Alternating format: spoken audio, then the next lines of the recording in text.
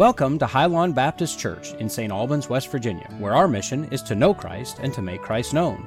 For more information, visit us online at highlandbaptistchurch.org. We're so glad you've decided to join us, and now we invite you to grab your Bible if you're able, as we pray that you will be blessed by the preaching of the truth of God's Word today.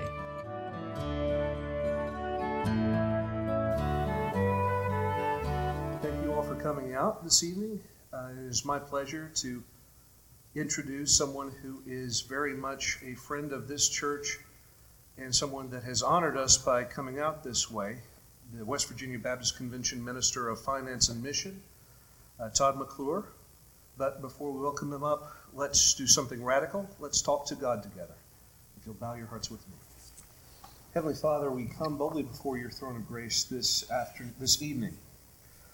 First of all, to thank you for the friendship that you have given us, which is the church, as well as the cooperative alliance that is our convention, and the many wonderful works that it has undertaken, both for the spreading of your name and for the spreading of your love. So join with us now.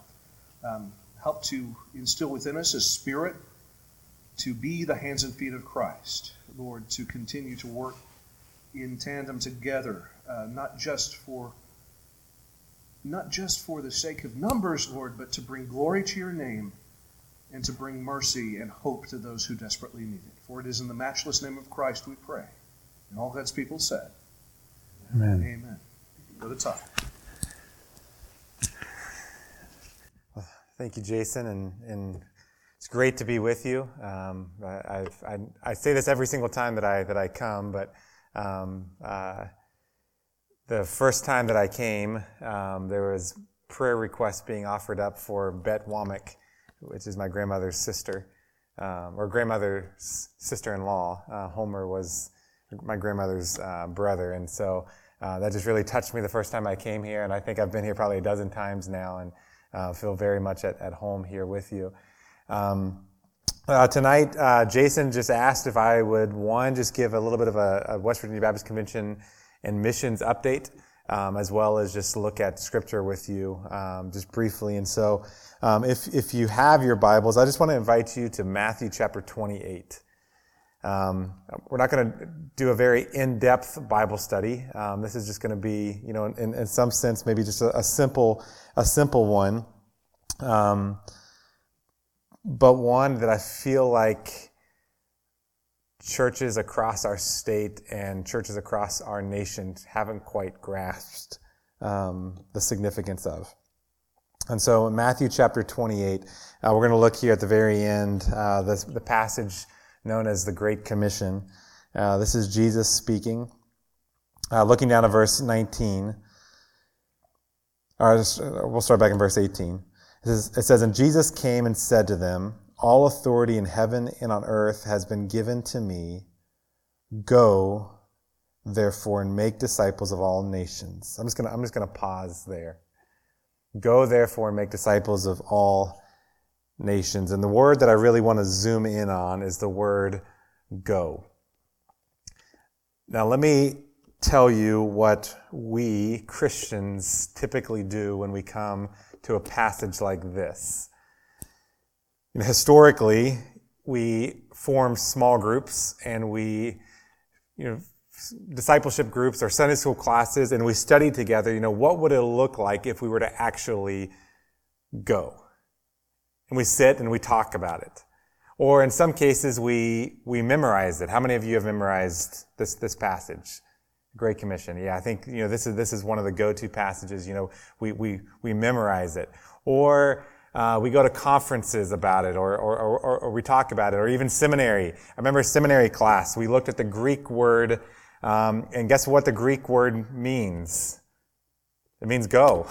I mean, that's what it means. But we spend all this time trying to understand and grasp, what does Jesus mean when he says go? And what he means is go. Just to kind of put a parallel to this of what this would look like, just to kind of make fun of this just a little bit. Again, us Christians. I was talking just a little bit just about my kids. I have an 8-year-old and a 6-year-old. And so imagine this evening I go home and tell my daughter, my 6-year-old daughter, Abby, okay, Abby, I want you to go clean your room. And she goes for 15 minutes and I go and check on her and I see that she's sitting there with her brother Jehiah and I ask her, okay, you haven't done anything. I told you to clean your room.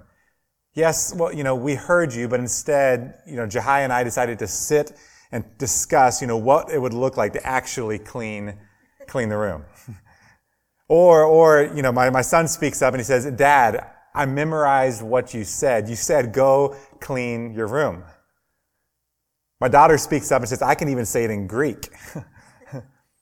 Again, as a father, as a parent, how am I going to respond? Oh, well done. That's exactly what I wanted you to do, right? Now I'm going to say, no, clean your room. It's been 15, 20 minutes. What I want you to do is clean your room. But again, just thinking back to this concept, again, hopefully you're getting the point. The last words of Jesus, the last words that Jesus gives us is the command to go and make disciples. But again, how much time do we spend trying to figure out what all of this means? The theme that the West Virginia Baptist Convention has adopted this year is the theme of intentionally engaging communities for Christ. This came about really from the statistic that we came across, and I think I've quoted it the last time I was here, that somewhere between 80 and 90% of West Virginia is unchurched. It's a really high statistic. Somewhere between 80 and 90% of West Virginia is unchurched. And the vast majority of people who were surveyed on that particular questionnaire said that they're not interested in coming to an existing church. Jason was at our convention's annual meeting. Were you there Friday as well? Okay, so you heard Michael Beck. So Michael Beck was our keynote speaker, and one of the things that Michael really challenged us to consider is just this idea of going outside the walls of our building and engaging the communities. And one of the things that he shared was, again, referring back to surveys, was that 40% of Americans surveyed said that they'll never step foot into a church. Now, just interacting with me here just a moment, what are some of those reasons that you think? Shame, okay. What else? Okay, yeah. They're mean or we're mean? yeah, maybe both, yeah. Yeah, the hypocrisy of the church, yeah.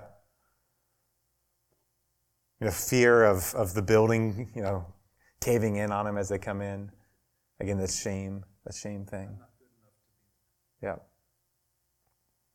An interesting statistic that Michael Beck shared with us, and I've never thought about it in this way, was that nearly 40% of Americans work on Sundays. They work on Sundays. So again, as you think about medical professions or again, whatever it would be, and again, sometimes it's by choice and sometimes it's not by choice, but again, that's a large demographic that is not being reached. And sometimes that's not even by choice on their part. Again, some it's because of shame, some it's because of this or that, some it's just because, again, they don't even have the ability to come on Sundays because they have to earn a living. And so, to think that, we can just stay put in these walls and people are going to come, it's not going to happen. Gone are the days. You guys live through this day. Maybe you as well, but at one point in time, church had a significant role in the culture, right? Family was the main influence in someone's life, and the church was the main influence on the family. Now, that's not the case anymore.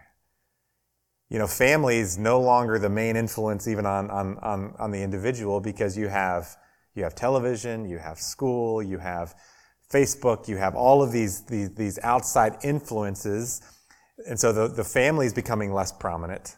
You know, there's less dinner conversations around the dinner table. There's less time of families, you know, being together because they're being pulled in 1,000 different directions.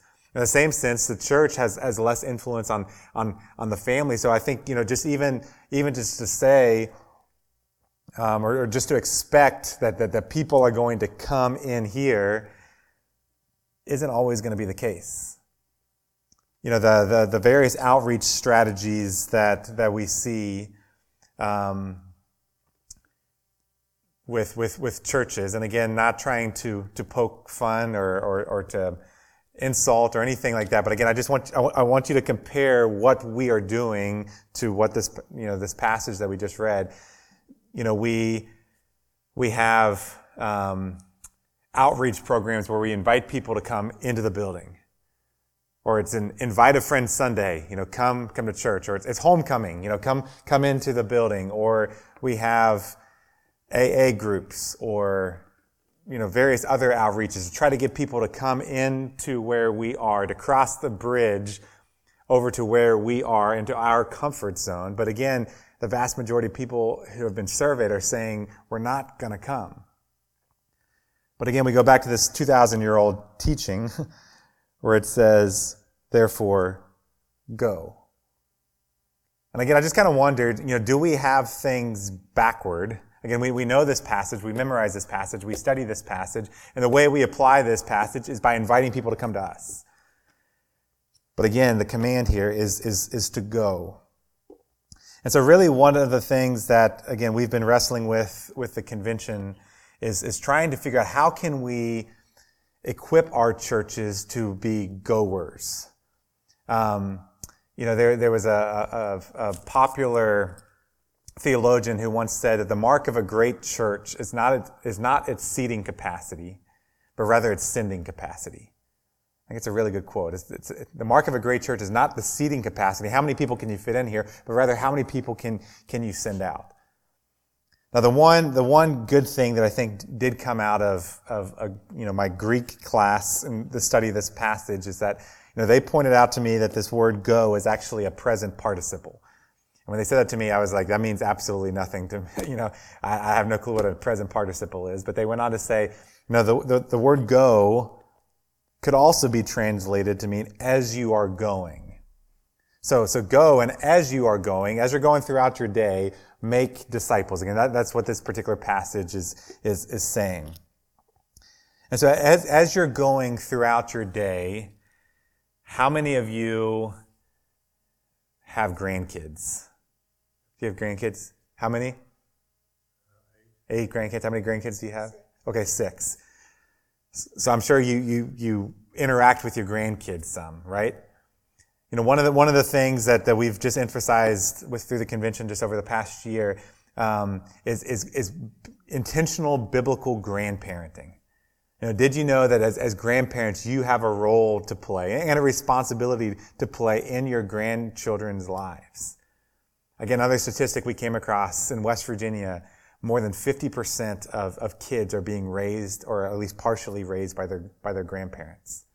Again, because of the opioid epidemic and everything else. But especially in West Virginia, grandparents have a very significant role to play in the lives of their grandchildren. And so again, what if it looked like, as you are going, you know, as you are spending time with your grandchildren, you know, what if you could, you know, take the opportunity to intentionally make disciples? Invest into them, you know, share the truth about Jesus with them. Not necessarily, yes, invite them to come here, but even on family vacations. You know, even as you're going to sporting events, even as you're going to school events, even as you're interacting with them over the phone or FaceTime or whatever that would look like. You know, make disciples as you are going. Not just with grandchildren, obviously with children as well. You know, again, a big thing that the church, I think, has done is, you know, we hire children's pastors, or we hire youth pastors, and we bring our kids to the church and you know, pawn them off on the youth pastor and say, again, this is your responsibility to disciple my kid. But again, Scripture never says that. Again, I could go, we could spend a whole lesson on just the responsibility of parents and on grandparents to disciple their children. So even as you are going throughout your day with your kid, taking them to school, picking them up, Deuteronomy 6 talks about as you're lying down, as you're getting up, as you're going along the way, talk about these things. Teach them. As you are going to the grocery store, what if we looked at that as being an opportunity to interact with people, to talk to them about Jesus. I remember I had an evangelism class when I was in seminary, and my assignment one week was to evangelize. And so I remember on Monday morning, I was supposed to talk with one person about Jesus. And I remember on Monday morning, I got up and I prayed and I said, all right, God, please give me an opportunity today. And I went throughout my day, went to work, went to the grocery store, did, all of my various extracurricular activities, got to the end of the day and said, all right, God didn't give me one today. So Tuesday morning, I woke up again and I said, God, please give me an opportunity. Wednesday, I woke up, God, give me an opportunity. Thursday, I woke up, God, I have to turn this in by tomorrow. God, give me an opportunity. And it was finally Thursday night that I began to realize on any given day, I get up, I go outside, I say hello to my neighbors, I get in my car, I drive to work, I interact with at the time, a couple hundred different people at my work. I get back in my car, I drive home, I go to the grocery store, pass however many dozen of people in the grocery store. I go out to eat and, I have a waiter or waitress and there's a bunch of people sitting around me. We're there with friends and I go back and it finally just dawned on me. It was almost as if God was saying, Todd, open your eyes. I've given you like 400 opportunities today. Just make use of one of them. And finally it was Friday morning that I was just like, I've been praying for opportunities. God's just been pouring out opportunity after opportunity after opportunity. Now I just got to pray for boldness. Just actually do it. God's giving us opportunities. Again, as you go throughout your day, make disciples. Again, that's what we're called to do. So again, we've come to this theme of intentionally engaging communities for Christ. And one of the things that we're challenging people to consider is where has God already placed you? Not that you have to create another mission field and go do something different, but where are you already spending your time? And how can you leverage those relationships for the sake of making disciples? And so we have one individual who, that we've been working with, who, works at CAMC. She works in the NICU. And during COVID, she was really challenged with this thought, with this idea. And so she began, wondering, okay, all of my coworkers are working in this high stressful environment as working with these often premature babies and just dealing with their families and just everything that comes along with that. What if we could just gather once a week just for prayer? And so she invited her coworkers and they began gathering for prayer. And then, of course, there's the morning shift, there's the night shift, and they weren't overlapping, but they wanted to be a part of it as well. So they created a Facebook group to be able to share prayer requests with one another, which then that led into once a week having a Zoom Bible study with all of the nurses of the CAMC NICU unit. And again, this is where, this lady's already spending 40, 50, 60 hours a week. And now she's looking at, okay, how can I reach these women who I'm spending more time with than I am, in the building of the church? How can I make disciples in this environment? We have another individual who is taking care of their of one of their parents who is now in an assisted living, and so they're going to visit their family or their parent every single day. So again, they're thinking, okay, as I'm going there every single day, there's other families coming in and out. What if we could somehow, start a prayer group, start a Bible study, with the various individuals of the assisted care living place, as well as the families that are coming in. And so they've started up this Bible study. Again, this place where they're already going, to try to leverage that for the sake of reaching people outside the walls of the church. Others have started Bible studies at one of the examples given to us at the annual meeting was A couple people had a passion for Moe's Southwestern Grill. They went there every week to eat burritos together, and so they said, okay, what if we just, while we're eating burritos, let's just have a Bible study together.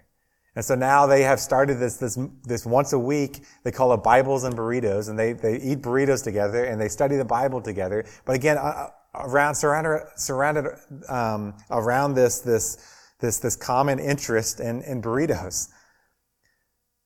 But again, these are people that they're reaching that would not otherwise step foot into a church building, but because they are going, they're reaching people. And again, I just come back to this passage, and I just wonder, is this what the churches in West Virginia are missing? Is that what Highline Baptist Church is missing? Is that what we are missing? What if we just live this thing out, and rather than being so concerned with how do we get numbers in here to grow Highline's attendance, what if we were more concerned with, how can we grow the kingdom's attendance, whether they come in or not? Again, some will come, some may come, but some may not. But what about in your work environment? What about in your school? What about among your family members or grandchildren, or whatever restaurant you like to go to, wherever you spend your time, maybe on the golf course? What if we could use that as a means of growing God's kingdom? Again, this command here, to go and make disciples, I just want you to see that this command is sandwiched with two incredible promises of Christ. First, there in verse 18, it says, and Jesus came and said to them, all authority in heaven and on earth has been given to me, therefore go.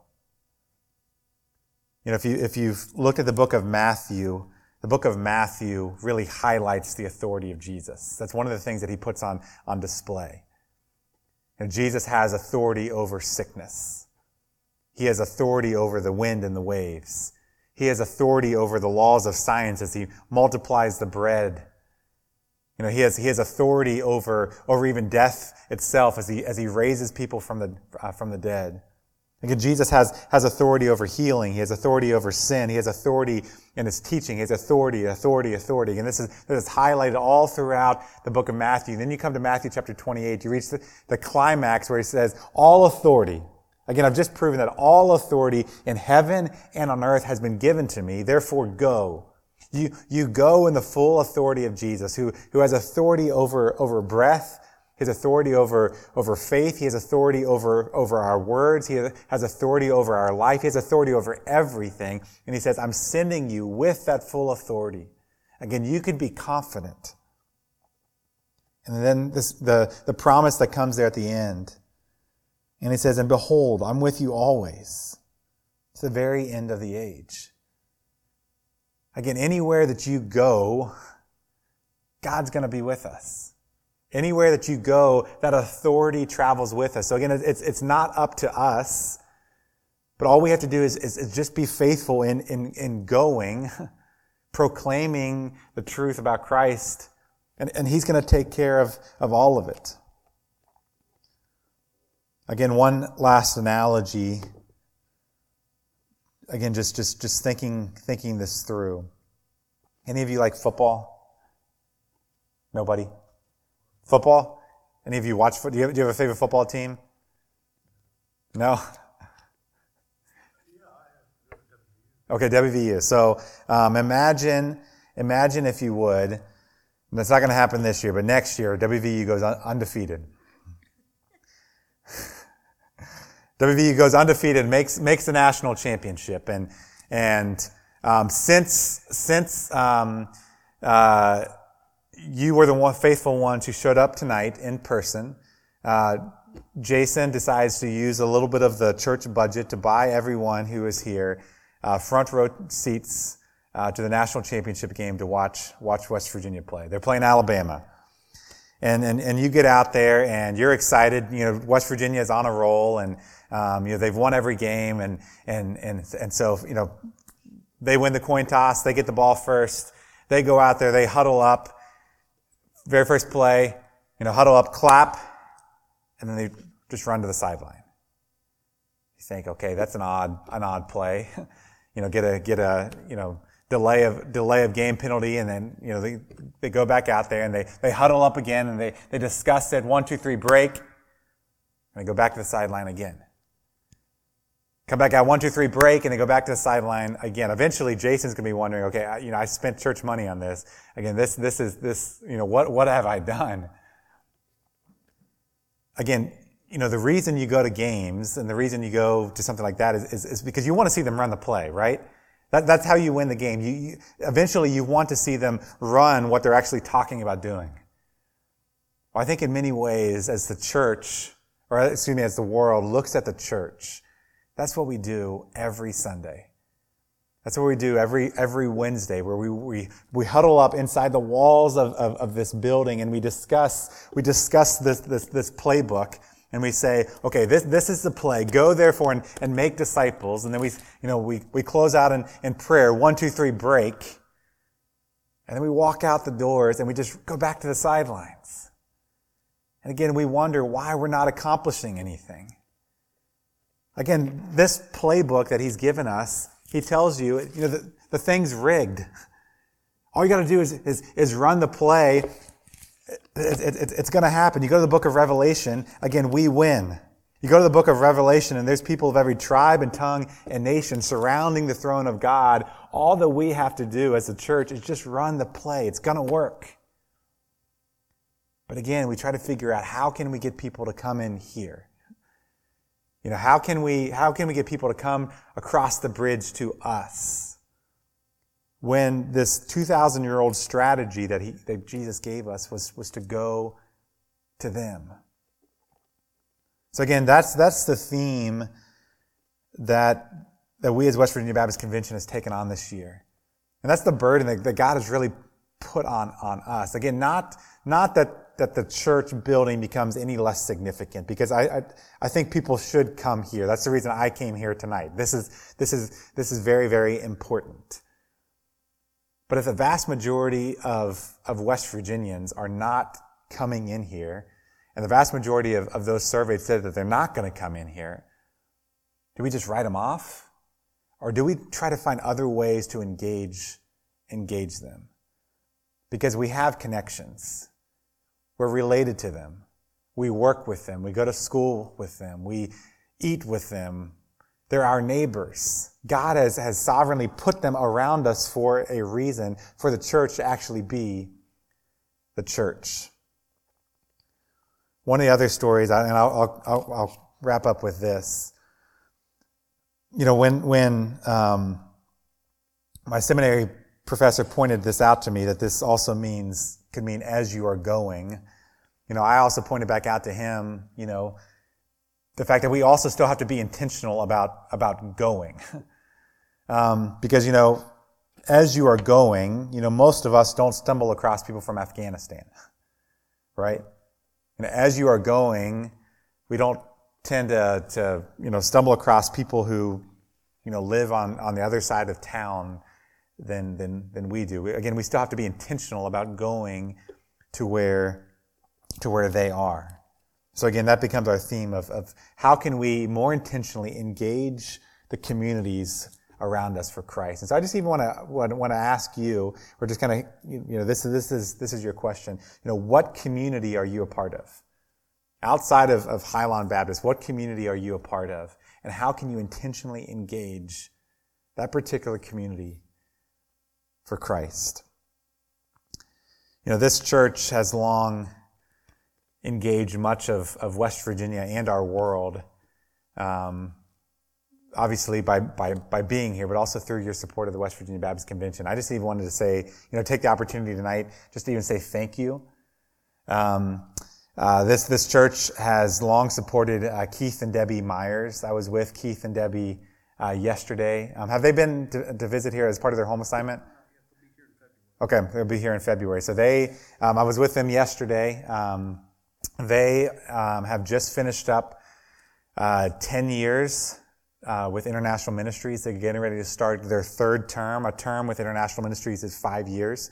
And so they're getting ready to start their third term as they travel back to Mexico. They will be traveling back, I believe, May 1st. And every Sunday is booked from now till May 1st. As they're traveling around and visiting churches and partners. But they are intentionally engaging some of the various communities in Mexico, particularly some of the doing pastoral training, women's leadership training. That's something that does not exist in some of the communities that they are involved in. But I know that they're anxious to get here and visit. I've also reached out to a couple of times. I ran into Jenny Pedzinski this summer. This church has been faithful for many years in supporting Jenny. Jenny just finished up a term in Thailand. And one of the things that, the goal of every missionary is to work yourself out of a job. And she has worked herself out of a job. And so now she's in a kind of a discernment phase of trying to figure out what is next for her. When I say that she's worked herself out of a job, again, the goal is to raise up a national. So she's raised up a national Thai woman to basically do the ministry that she was doing. And now there's no longer need for a Western missionary presence. Again, that's the goal. That was Paul's goal as he traveled around, was to raise up locals, to raise up a Timothy, or raise up others to pastor. And again, that's one of the things that Jenny has done is raised up a national to take over the ministry that she was a part of. And so now she's in this discernment phase of trying to figure out what is next. And again, I just want to say thank you for your support of her. Thank you for your support of Baptist Campus Ministry. I have my wife and I served as BCM directors at the University of Charleston for nearly 10 years. BCM has a presence on 9 different campuses around the state. Particularly at University of Charleston, we're no longer leading BCM, but one of the things that we are still doing is continuing to reach out to the international students. We have international students in and out of our home and in and out of our cars all the time. There's about 40 nationalities represented right at the University of Charleston. And so coming up the Tuesday before Thanksgiving, we'll be having a big Thanksgiving dinner for them.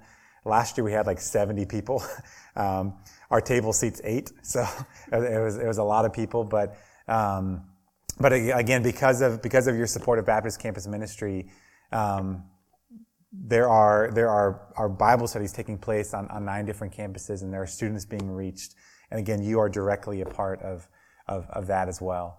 And just even your support of the West Virginia Baptist Convention as a whole, supports all of our ministries. It supports Camp Cowan. We celebrated this year 60 youth gave their lives to Christ at Camp Cowan this summer. Parchment Valley, another 50 or 60 gave their lives to Christ at Parchment Valley this summer as well. And so, as you think about, the amount of people that it takes to put on a camp at Cowan. This year we had about 325 adult volunteers. We had 1,300 youth that came through. Beyond that, it doesn't even count, the number of people that stuffed envelopes, the number of people that opened the envelopes to help get kids registered, the number of people that prayed. It takes hundreds or thousands of people to be able to host a camp like that. Again, that's something that not one church could do by itself. But as a convention of churches, a family of churches, we can do things like that. We can engage the youth of our state for Christ. And again, it's making an impact. For kids to be able to step away from technology for a little bit of time, to step away from just the everyday stresses. Again, kids are being reached. One of the things, though, that we saw at Cowan this summer, and again, we're seeing it statewide, and you've probably seen it as well. The number of kids that came to camp this year with anxiety medicine. The number of kids that came to camp talking about depression. The number of kids that even made suicidal threats at camp. That's never happened before. This year, multiple kids. Mental health is just the awareness of mental health is at an all-time high. Kids struggling, especially coming out of the pandemic, just heightened things. And so even as we go into this next year, our discipleship commission, that's one of the things that they're focusing on is coming up with resources and even, potentially having a conference in the month of March to help our churches, train our churches in how to serve our church family in the areas of mental health. Again, because for a lot of our pastors, that's just something that they just say, again, that's beyond my pay grade. I have no clue how to serve our congregants in that. So again, that's just becoming another focus of ours as we go into this next year. But again, this church has been faithful for a long time, in your support of the convention and your support of all of these ministries and support of our missionaries. And again, I just want to say thank you. You are making a difference. Sometimes it doesn't feel like we are, but you are. Because of you, 60 youth gave their lives to Christ at Cowan. Again, because of you, 60 plus at Parchment Valley. Because of you, college students are being reached. So good job. Thank you. And yeah, what questions do you have? I know I'm just kind of rambling at this point, but anything specifically when it comes to ministries of the convention that I can give an update on? I can give you a bunch of updates.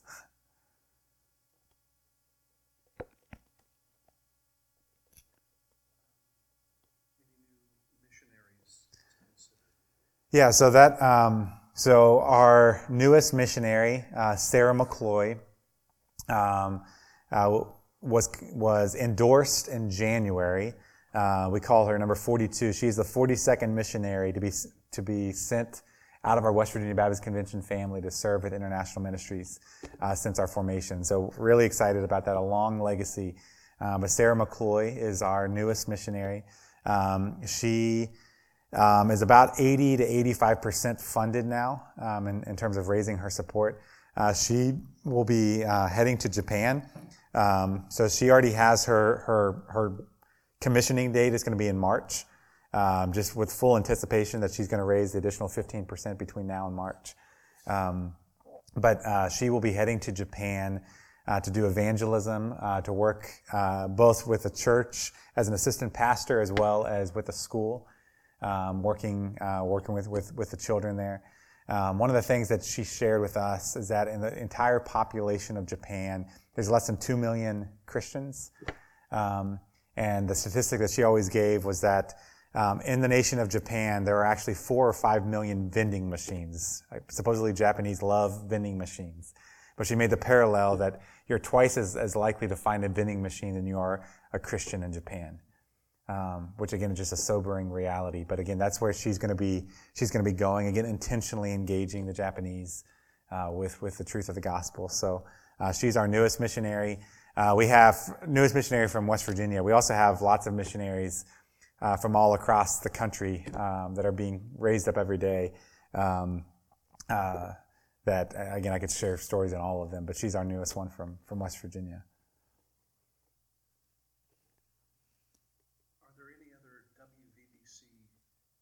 Cooperative ministries in mission that maybe historically we haven't been as active as we could be, that you'd like to see us take a look at jumping into?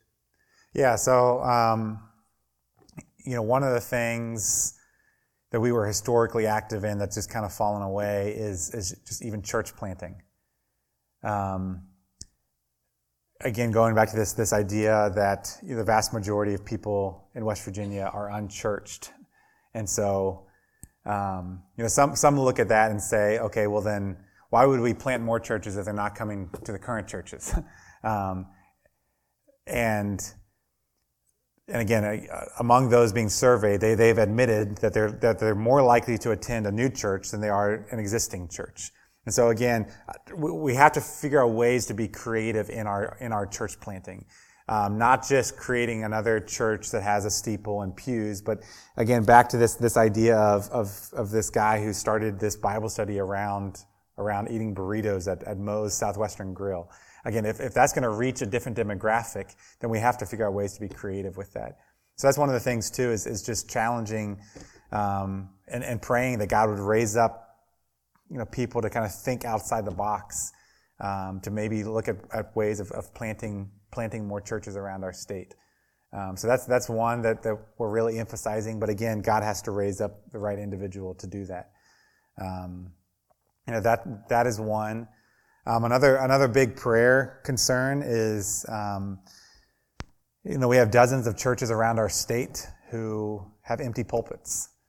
Their pastors have resigned, their pastors have retired, they've passed away, whatever the case may be. We've had some churches go 2-3 years without a pastor. And again, this church has been through, various transitions over the years. And again, what that's like, but, it's getting harder and harder to find pastors. And so just praying that God would raise up the next generation of pastors. There is a nice momentum, I think, that we're seeing. I don't know if, Jason, if you saw it at the annual meeting, but 2-3 years ago, Jason came to the annual meeting, was probably the youngest pastor. And now that there's probably, there are a couple dozen pastors who were there that were younger than Jason now. And so it's great to see some young pastors serving within our convention family now. But again, just praying that God would raise up that next generation, I think is another thing.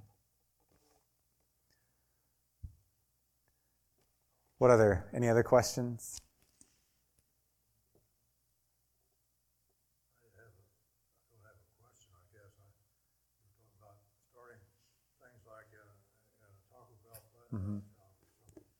My son, he's an engineer in a rather large power plant. Mm-hmm. And he was telling me just the other day that they have I guess a devotion time or a prayer Bible study. I don't know just what or how long it is. Mm-hmm. Anyway, they have a prayer time. Yeah. And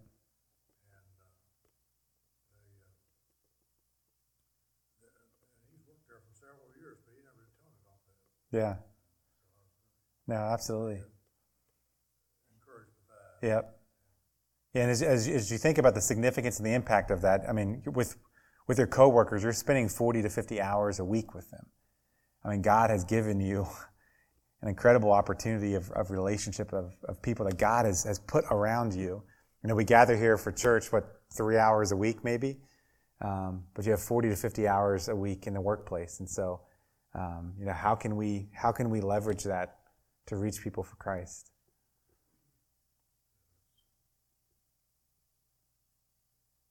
While you're with us, could I pick your brain a little about InReach? About, for instance, we have a lot of people who are still listening to our podcast ministry, who are listening to our YouTube ministry, who are watching on Facebook Live now. I know there's been some talk with some of our sister churches about, well, is this a good thing? Mm-hmm. Because you've got that struggle with, well, we're reaching people now that we never would have reached otherwise. But at the same time, there's this desire to bring the family home again, so to speak. Has that tension been felt at the state level? And how have you guys been discussing it? Yeah, so back to our theme.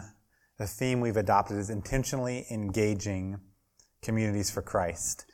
So if you look at Facebook, if you look at YouTube, there are two terms, reached and engaged.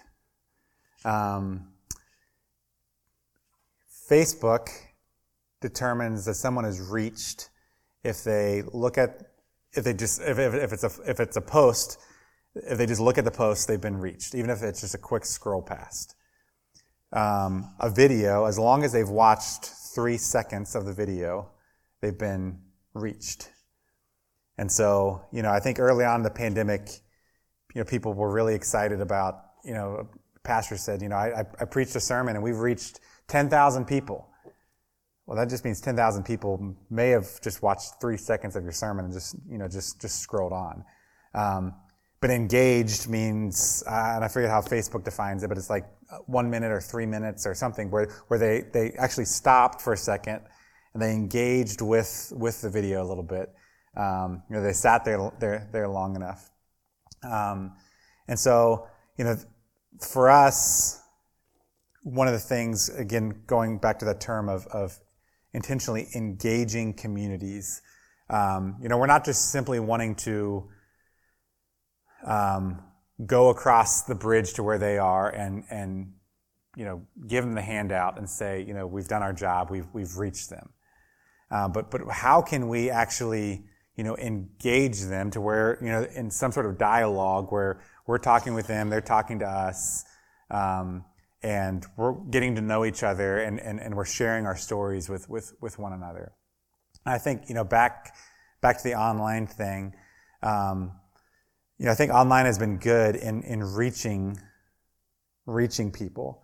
But I would really encourage, if you're listening to this on a podcast or if you're watching this online right now or later, to really consider how are you engaging with the church.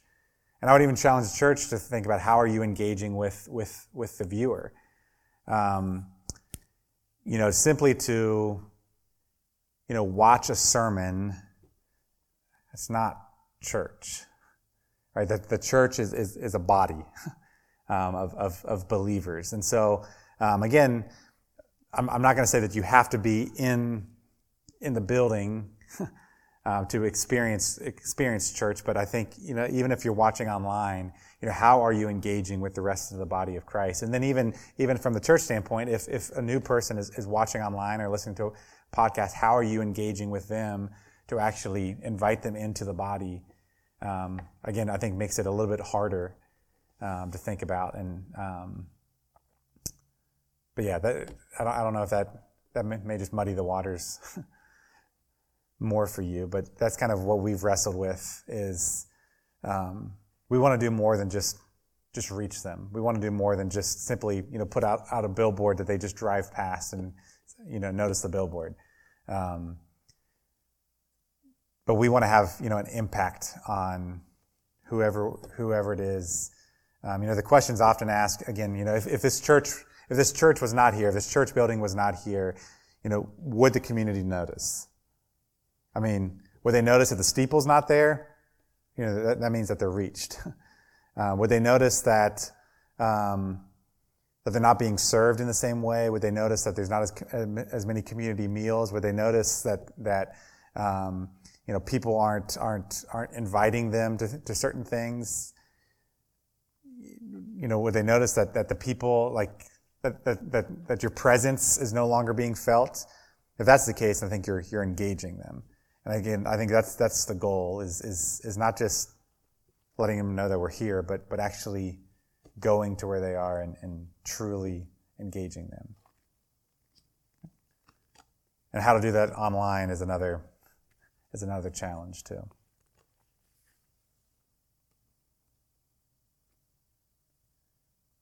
Anything else? Well, thank you for your time. And again, I really do want to challenge you. Don't just memorize this.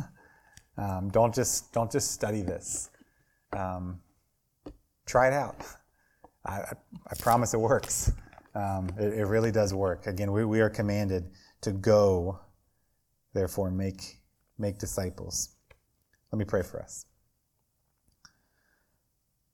Father, I thank you for this church. I thank you for the legacy of this church. I thank you for the ways that you have used this church to change lives throughout this community, throughout our state, throughout our West Virginia Baptist Convention family as they changed lives at Camp Cowan and through Baptist Campus Ministry and at Parchment Valley, through the School of Christian Studies, through the various other means. God, I thank you for the way that you use this church to impact lives around the world, particularly those in Thailand and in Mexico. God, I pray for not only this church, but the other 360 plus churches of our West Virginia Baptist Convention family, that we would not just be hearers of the word, but that we would actually be doers. God, you've given us this command to go.